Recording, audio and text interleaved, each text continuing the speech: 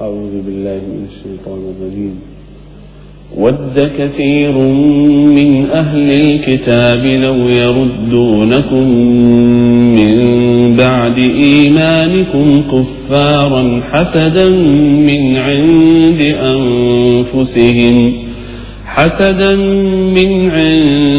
أنفسهم من بعد ما تبين لهم الحق فاعفوا واصفحوا حتى يأتي الله بأمره إن الله على كل شيء قدير وأقيموا الصلاة وآتوا الزكاة وما تقدموا لأنفسكم من خير تجدوه عند الله إن الله بما تعملون بصير وقالوا لن يدخل الجنة إلا من كان هودا أو نصارى تلك أمانيهم قل هاتوا برهانكم إن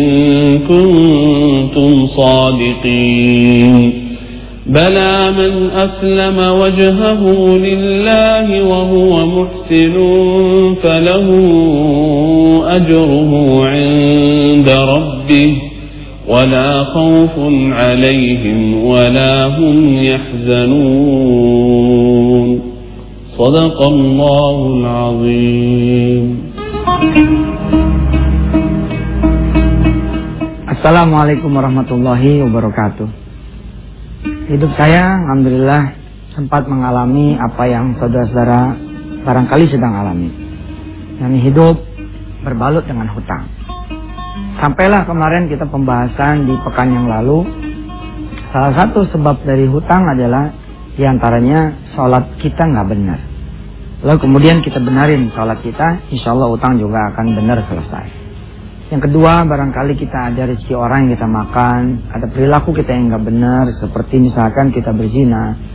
Lalu hukuman dari Allah Subhanahu Wa Taala adalah hutang. Kita dibuat juga oleh Allah punya hutang sebab barangkali ada kedurhakaan kita kepada Allah Subhanahu Wa Taala dan kepada ibu atau ayah kita. Pemirsa, saya mengingat ayat ini.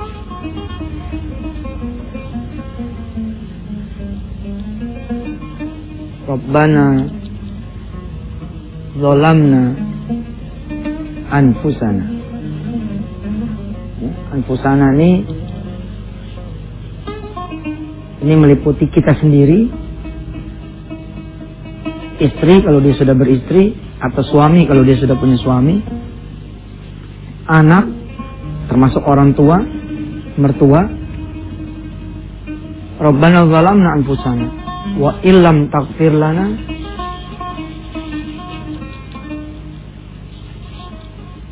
wa tarhamna lanakunanna minal khasirin. Ini doanya Nabi Allah Adam alaihissalatu wassalam yang Allah abadikan di dalam surah Ali Imran. Saya mengingat di tahun kira-kira 2007 lah, pertama kali saya kemudian mengalami badai hutang. Ayat ini yang kemudian keluar dari mulut saya. Kemudian saya keluar dari rumah seorang kawan, lalu saya divonis dalam tanda petik bahwa kerugian itu harus saya yang menanggung. Saya tidak berpikir betapa jahatnya dia menyuruh saya menanggung, betapa tidak adilnya Allah, saya tidak berbuat tapi saya menanggung. Saya tidak berpikir tentang kenapa utang ini menjadi ada dari kaitannya dengan bisnis saya yang salah atau manajemen hidup saya yang manajemen usaha yang salah. Ya. Saya lebih berpikir tentang manajemen hidup saya yang salah. Ada apa ya Rob sampai saya punya hutang seperti ini? Seperti pembahasan kita pekan yang lalu. Maka ketika saya keluar dari pintu rumah itu orang menuju gerbang, saya melantunkan ayat ini seperti Nabi Allah Adam alaihissalatu wassalam melantunkan ayat ini kepada Allah Subhanahu Wa Taala. Ada apa ya Allah dengan hidup saya? Saya punya salah apa kepadamu ya Allah? Hingga engkau menganugerahkan kepada saya hutang ini. Saya terus bicara pada Allah kalau emang utang itu adalah bayaran dari Allah atas semua dosa dan maksiat saya, maka saya terima hutang ini sebagai sesuatu yang mudah-mudahan bisa menghapus segala dosa dan maksiat saya kepada Allah Subhanahu wa taala. Dan ketika saya kemudian berbicara kepada diri saya, meminta petunjuk kepada Allah, dari Allah tentang apa yang menjadi dosa saya ketemu. Salat subuh saya jarang di masjid. Siang yang kira-kira kita bisa jalan berjamaah, kita tetap tidak berjamaah.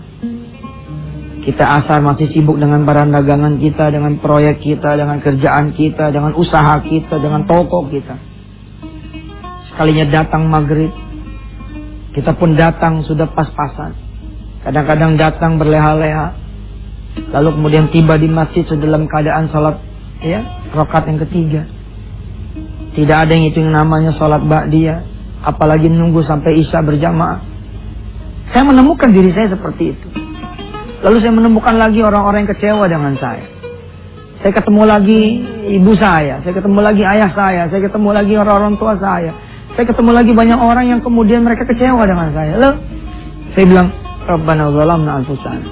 Ya Rabb, ampuni saya. Sekiranya utang ini nanti sama nih, penyakit, kesusahan, kehinaan, adalah penghapusan dosa dari Allah buat kita semua punya kelakuan, please ya Allah, ampuni kami. Karena kalau tidak Engkau mengampuni kami, maka sungguh kami akan menjadi golongan orang-orang yang merugi.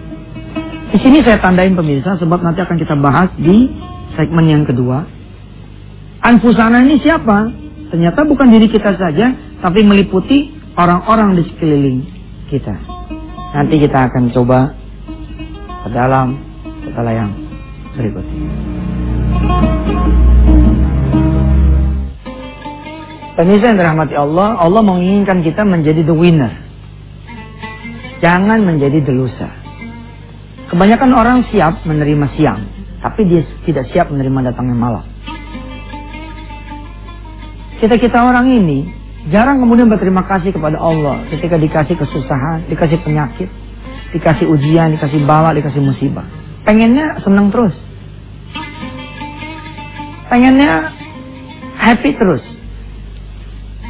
Pengennya dapat karunia yang berupa kebahagiaan yang ukurannya adalah kacamata manusia. Padahal saudara harus tahu apa sih yang disebut dengan masalah. Apa juga yang disebut dengan karunia. Definisinya bisa terbalik. Saudara lihat Ka'bah. Ka'bah, dia berjalan, yang tawaf tidak seperti jarum jam manusia ke kanan.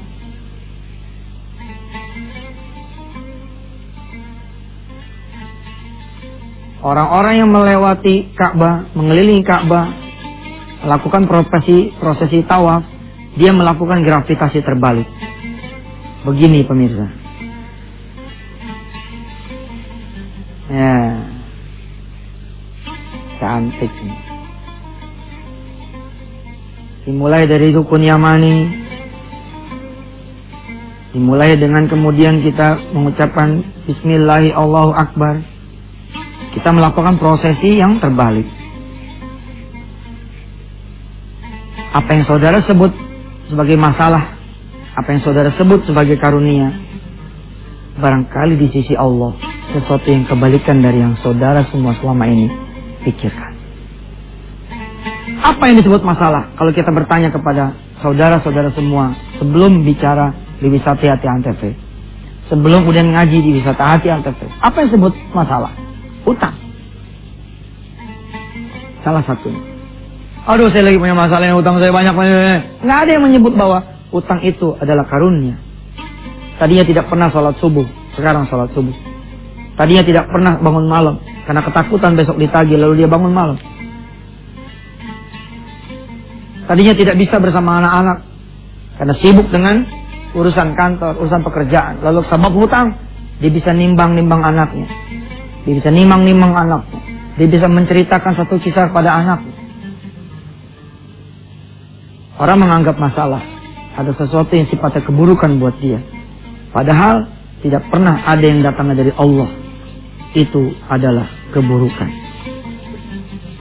Nggak pernah ada. Ustaz nggak ngalamin sih. Siapa? Aneh ngalamin banget. Ngalamin bener. Sampai saya cerita. Tahun 2001-2002 saya nulis buku. Judulnya Cara Gampang Bayar Utang. Ini buku saya tulis sebelum utang saya selesai. Di halaman pertama saya tulis, ya Rob, engkau jadi saksi. Saya menulis buku Cara Gampang Bayar Hutang pada saat utang saya belum selesai. Di sini berisi tesis saya tentang apa saja yang dilakukan dan harus dilakukan oleh semua orang yang punya hutang kalau hutangnya mau lunas. Salah satu di antaranya adalah thanks to Allah, sudah memiliki hutang. Berterima kasih. Orang tidak akan takut dengan kesusahan kalau dia tahu apa yang menjadi pesan Allah. Sekedar mereview kemarin pemirsa, kita kan dalam setiap kesusahan kita harus tangkap message Allah apa? Terus sebabnya bagaimana? Dan kemudian lakukan perubahan. Pesan Allah apa yang Allah sampaikan ketika saudara sendiri punya hutang? Kita benahin dulu nih di segmen yang kedua ini pemirsa. Betapa yang saudara sebut masalahnya seperti prosesi tawaf. Terbalik. Beda. Menurut saudara semua disebut masalah kalau saudara dekat. No. Menurut Allah belum tentu. Menurut saudara semua masalah itu bila mana Anda semua kena penyakit. No. Belum tentu. Menurut saudara semua masalah itu adalah ketika sedang bagus-bagusnya karir saudara. Lalu datanglah pemilik menggantikan saudara. Menurut saudara, yang jadi masalah itu adalah ketika lagi pegang duit, lalu kemudian duit itu hilang. Yang menjadi masalah buat saudara adalah ketika proyek sudah selesai, lalu tagihannya tidak turun. Yang menjadi masalah buat saudara selalu bersifat keburukan. Lalu bagaimana yang saudara sebut dengan karunia adalah kebalikannya. Karunia adalah kalau saudara bekerja, naik pangkat, naik jabatan, naik gaji. Ini yang saudara sebut sebagai karunia. Betulkah? Yang saudara sebut sebagai karunia adalah jodoh datang. Betulkah? Yang saudara sebut sebagai karunia adalah saudara punya utang lunas. Betulkah? Yang saudara sebut karunia adalah tatkala saudara ya pengen rumah lo, saudara punya rumah. Pengen mobil lo, saudara punya mobil. Lantas apa yang disebut dengan masalah dan karunia? Tetaplah bersama Yusuf Mansur, insyaallah di Wisata Antv. Alhamdulillah pemirsa, masih ketemu dengan Yusuf Mansur, itu tandanya kita masih pada hidup. Masih sempat kita beristighfar dan berterima kasih kepada Allah. Kita sudah dikasih masalah. Dengan masalah kita menjadi kuat. Sesuai dengan janji saya di segmen sebelumnya, kita akan bercerita membahas tentang apa yang disebut dengan masalah dan karunia. Insya Allah ketika saya memakai tolak ukur ini, hati saya menjadi tenang pemirsa. Tenang, adem, kalem gitu. Nggak ada worry-nya, nggak ada takutnya. Sebab apa? Ukurannya masalah itu adalah kalau Anda lupa sama Allah. Nih ukurannya, kriterianya, alat ukurnya. Lalu disebut masalah itu adalah kalau Anda jauh dari Allah. Maka yang disebut dengan kebalikannya adalah kalau Anda ingat dengan Allah, ingat kepada Allah, dan Anda dekat dengan Allah. Hanya ini yang disebut dengan masalah. Hanya ini yang kemudian disebut dengan karunia. Surah Toha ayat 124 diantaranya berbicara tentang ini. Sekarang kita ukur. Anda naik nih karir nih. Tapi sebab naik karir, tadinya bisa sholat tepat waktu, saudara tidak bisa sholat tepat waktu. Kira-kira jadi jauh, apa jadi dekat? Kan naik karir. Harusnya karunia dong. Nah, berdasarkan kriteria ini, Anda ada di zona masalah. Tadinya pakai tikar, karena pakai tikar, gatal melulu, sholat tahajud terus. Lalu Anda beli kasur, nggak tanggung-tanggung, yang 30 juta. Nyaman dong. Nyaman kan? Tapi saudara lihat, ketika saudara ada di zona karunia menurut hitungan saudara dengan kasur 30 juta. Oke? Lalu saudara menjadi lupa sama Allah, nggak bisa bangun malam.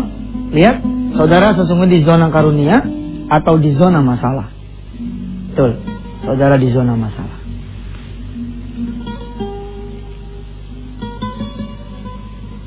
Saudara, mobil hilang. Lalu saudara menyebut Allah Subhanahu wa Ta'ala. Saudara beristighfar. Saudara minta ampun sama Allah. Ya Allah, maafin saya, ya Allah. Maafin saya.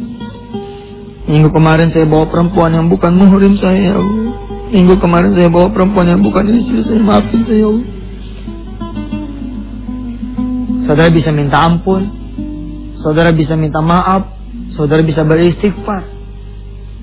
Apakah saudara ada di zona masalah? Nah, saudara ada di zona karunia. Kalau Allah biarkan saudara ada di zona karunia menurut diri saudara, padahal saudara ada di zona masalah, berarti Allah jahat sekali sama Anda. Allah nggak mau Anda menjadi bersih. Allah biarin mobil itu nggak hilang. Akhirnya perempuannya berganti lagi menjadi 2, menjadi 3, menjadi 4, menjadi 5. Subhanallah, nggak selamat. Kalau digecek di dunia, saudara itu malah harusnya beruntung. Harusnya saudara berterima kasih sama Allah. Bukan malah bilang begini, apaan nih? Kok apaan? Koyor sama Allah ente pada punya pala. Ente tuh, baru segitu aja udah teriak-teriak. Saya selama ini memberikan rizki, selalu diberikan maksiat oleh kalian semua. Turun dariku rahmatku, tapi naik dari kalian semua. Sesuatu yang membuat kau jadi murka. Harusnya saudara senang. Sebab apa? Dibantainya di dunia. Kalau saudara dibantainya udah di alam kubur, nggak bisa balik lagi saudara. Subhanallah pemirsa. Ketika saya kemudian memakai ukuran itu, saya malah berterima kasih kepada Allah. Di ujung saya punya tausiah ini. Insya Allah besok kita ketemu hari Kamis ya. Saya ingin mengatakan kepada saudara semua, bahwa satu hal yang paling terbesar yang saudara-saudara harus syukuri ketika saudara bermasalah adalah saudara bisa kembali kepada Allah. Ya ayyatuhan nafsul mutmainnah, irji'i ila rabbiki radiyatan mardiyah, fadkhuli fi ibadi wadkhuli jannati. Allah menunggu saudara semua. Insyaallah. Jangan dipikirin urusan saudara, pikirin Allah. Maka Allah akan memikirkan saudara. Saya Yusuf Mansur. Wassalamualaikum warahmatullahi wabarakatuh.